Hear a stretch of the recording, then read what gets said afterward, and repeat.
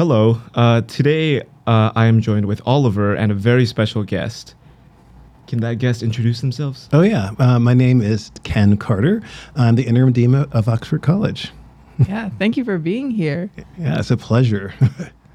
All right. So, me personally, I've been looking forward to this for a very long time. I remember I told my mom whenever we first had the idea of it. And, now it's actually here. So let's just get right into it.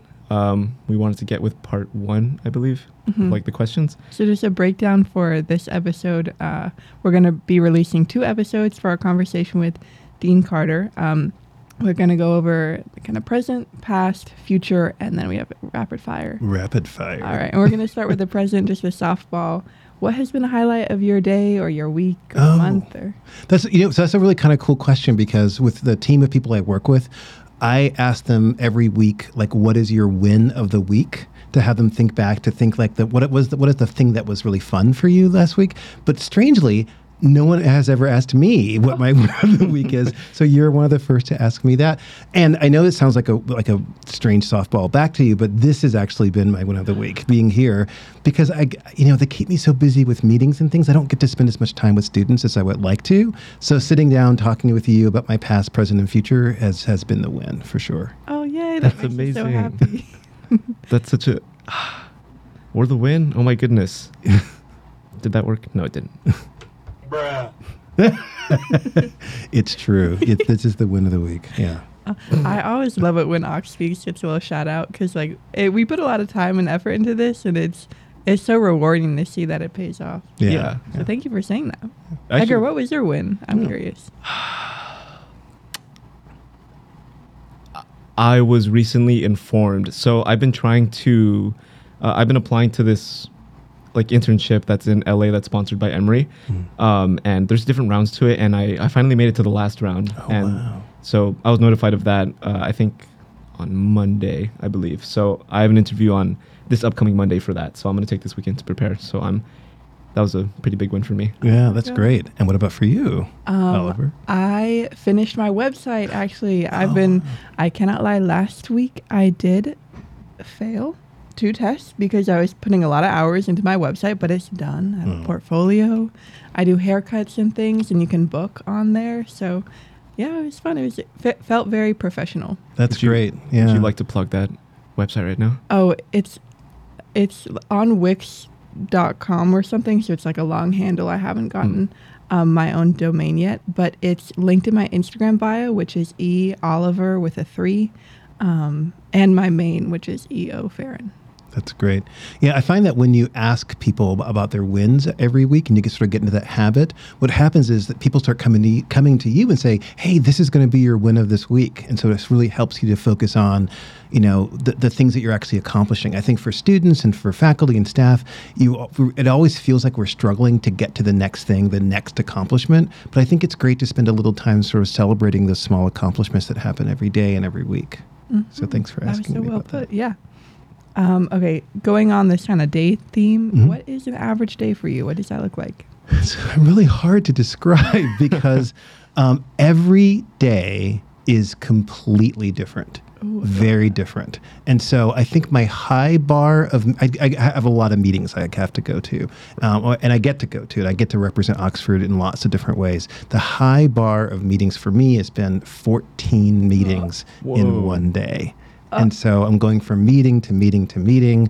A lot of it's, small things that are happening, again, past, present, and future, meeting with alums, meeting with donors, meeting with students, meeting with people that sort of help run the college, representing Oxford at the university. I have a standing once every other meeting every other week with Dean Freeman, the Dean of Emory College.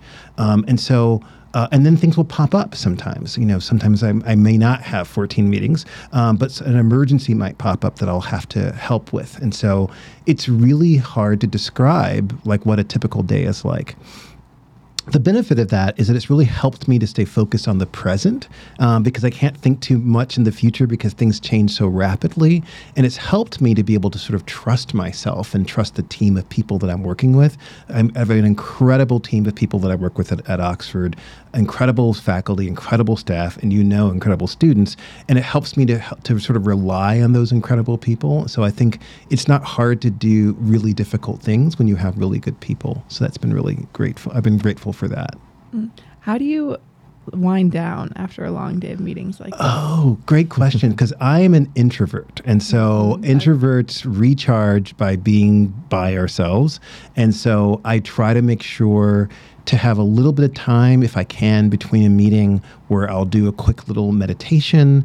But at the end of the day, just being at home and like hanging with my cats is probably the thing that sort of helps to recharge me. I'm not the kind of person like, oh, I've had a tough day, I'm going to go out to do something sort of energetic and exciting. To me, I recharge by sort of denning up a little bit. I see you brought a cup of tea. Like I did bring a that's how cup I of rewind, tea. yeah. Yes.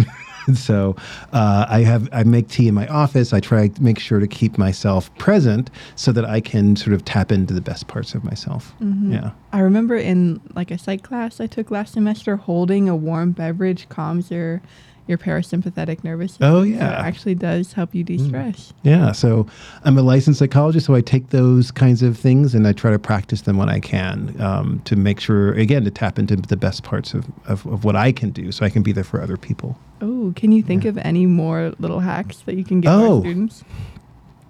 Sleep, probably the most important, obvious one. Crazy hack. I know. It's a crazy hack, making sure to get sleep, making sure to sort of prioritize that downtime.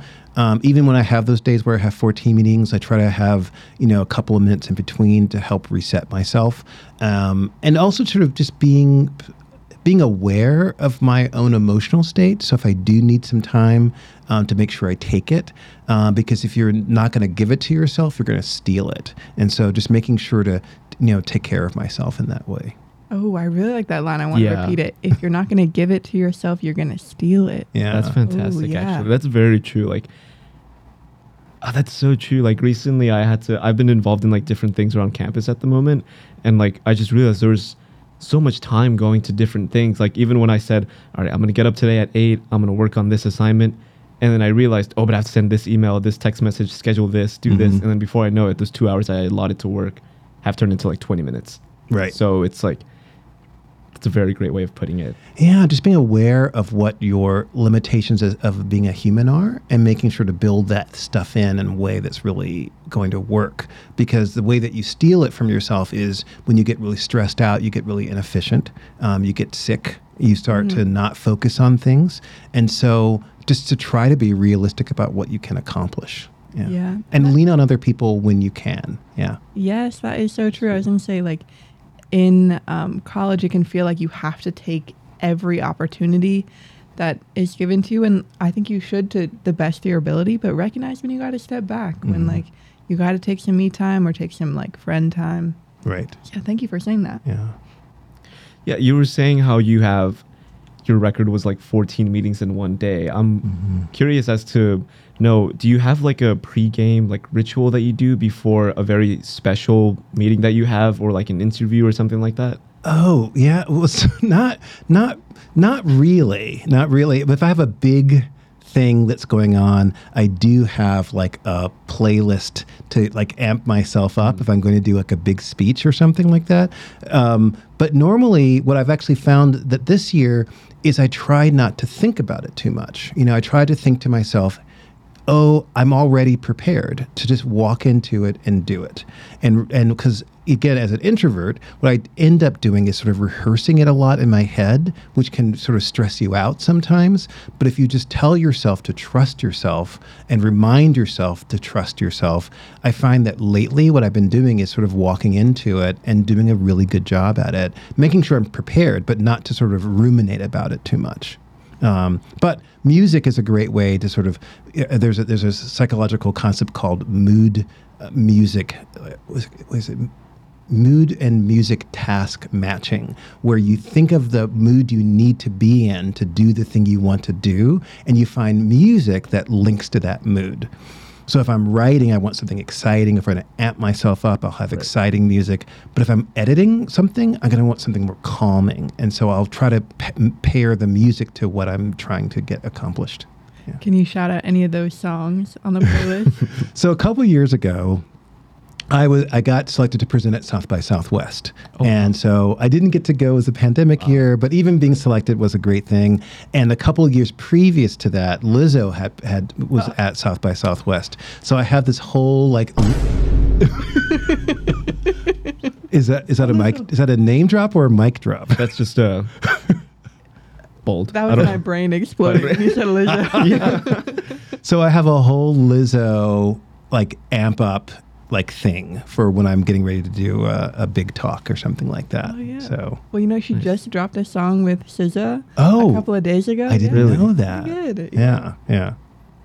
So yeah, that's one of my amp up music stuff. Do you do that specifically just for like things that are monumental to you or really important, or do you do that like just at any given moment? Like, in the morning, do you wake up to a specific song, or when you get in your car, do you listen to a specific song, or is it just whenever you have something really important going on? Probably when I have something really important going on and I need to sort of channel more energy to sort of like remind, and it's about to me, it's about reminding me who I am, right?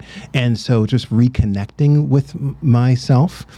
I know it sounds like it's like you're like amping yourself up too much, but I feel like everyone's awesome in their own way, and it's easy to forget your own awesomeness. And so to try to find music that reminds you of your own awesomeness is great to walk into those situations. And when I need it, I can summon it, and I just remind myself that I can do that. Yeah.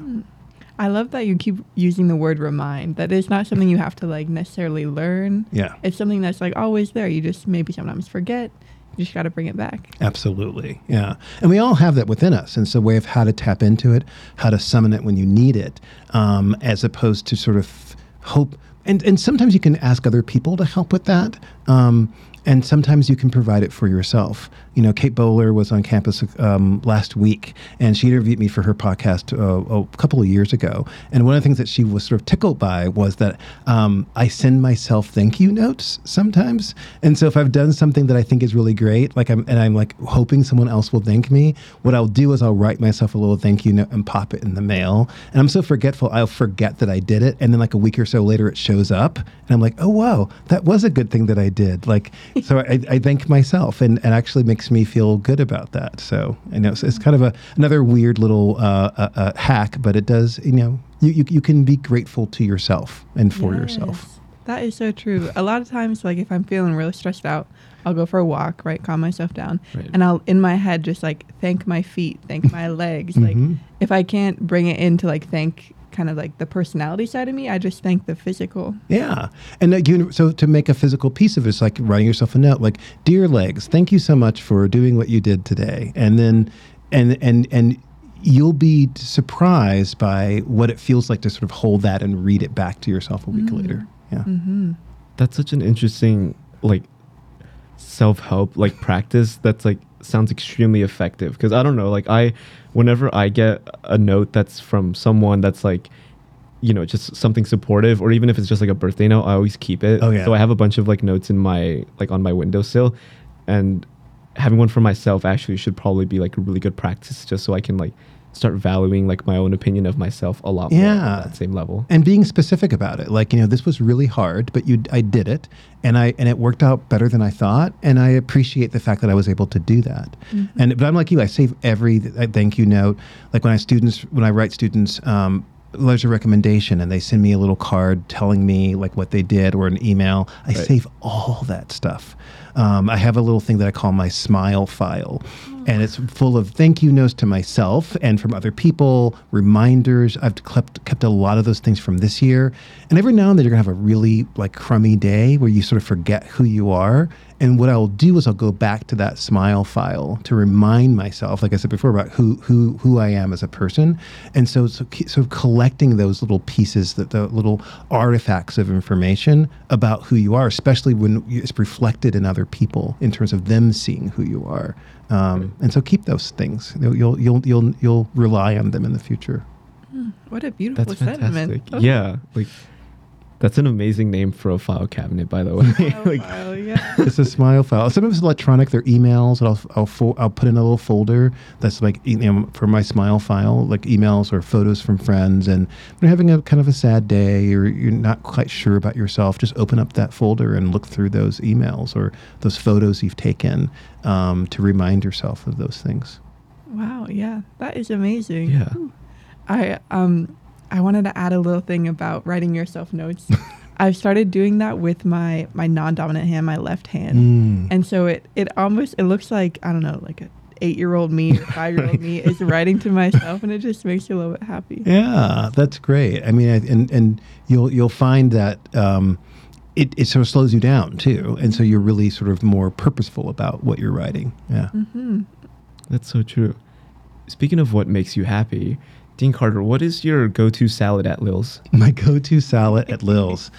So there's a restaurant in Virginia Highlands called Murphy's. It was around from when I was here. I was a student here at Oxford, and I knew a lot of people that worked at that restaurant called Murphy's. And so they do a really nice sort of kale Caesar salad. And so I'll sort of, is that a drop for, so a nice kale Caesar, because you always can have those ingredients, or even like a balsamic vinegar kale, and then whatever else I see there. Yeah. But the secret to the kale is acid. So making sure you add like fresh lemon, Really? or something like that to it. It'll make it seem less bitter. Yeah.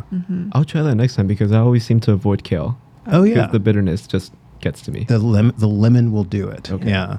And then so there's a great salad place in Atlanta called Sweet Green. And I also discovered hot sauce on salad is amazing. Really? Oh. So Caesar dressing, kale, some like pumpkin seeds, a little bit of like Parmesan, some acid like a lemon or lime juice, and some balsamic or Caesar dressing, and just a little dash of hot sauce is everything.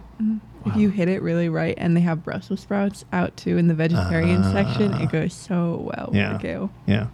I So- always make the same thing. What's yours?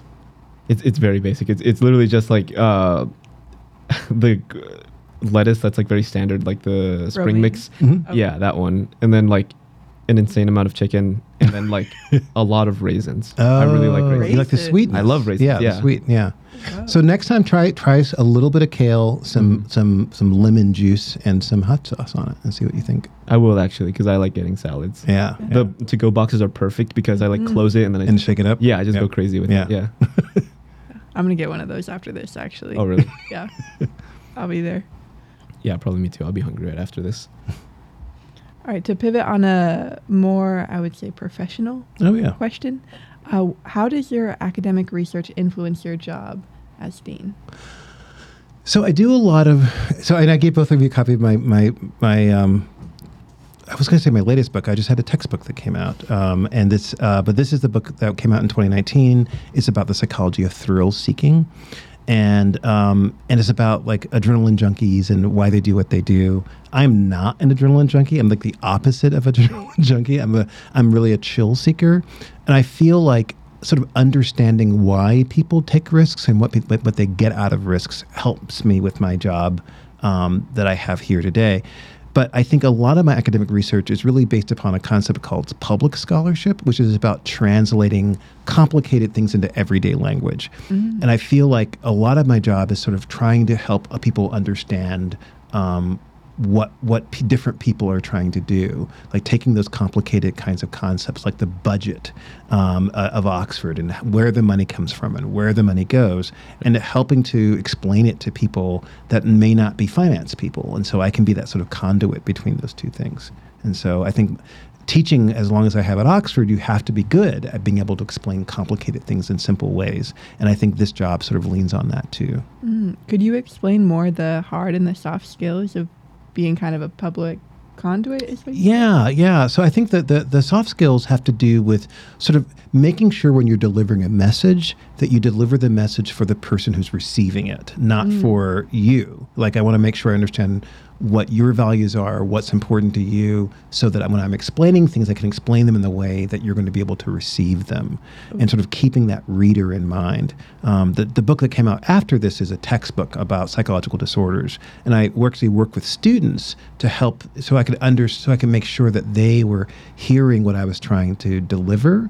In fact, I used it a couple of years ago in my class, just the draft of it. And what the students did was they annotated that draft, telling me what made sense to them, what didn't make sense to them, so I could make sure that I'm writing to the audience that I'm trying to communicate with. And I think that's a really important thing for me. I love that Yeah. feedback. Yeah. Yeah. So you said that you gave the opportunity to your students to make annotations of what makes sense or what's too complicated or what is easy to understand. Do you do something similar with people who you work with now, and you tell them like, what am I doing good or what am I doing bad, or like? Yeah, I'm always open for that kind of feedback in terms of what's going on. I mean, the way that my job is now is that I'm sort of more of a conductor, right? So different people, like whether it's the dean of finance or the dean of the library or campus life, they sort of work within their own realms. And what I'm doing is helping to coordinate those different offices together. And so it's less so that I'm sort of driving things, but sort of making sure everyone's working together on the goals that we have as a college. But I do a lot of listening to make sure that I understand, well, what's important in campus life, what's important in the academic sphere, to make sure that they're communicating to each other really well. So it takes a lot to be able to understand those offices well enough to help them coordinate well. And I think that's been what's been a fun thing for this year, is knowing Oxford in such a deep way. Yeah, a very diverse way too. If you got to learn every department, Got to on know a little some bit about basic everything. level. Yeah. It's a complicated organization, but at the heart, it's an amazing place. I think it's more amazing than I realized as a student, more amazing than I realized as a faculty member, to see it in this perspective. Wow. Well, I love that you're bringing up your Yeah. time as a student, because we are going to touch on that in our next chunk.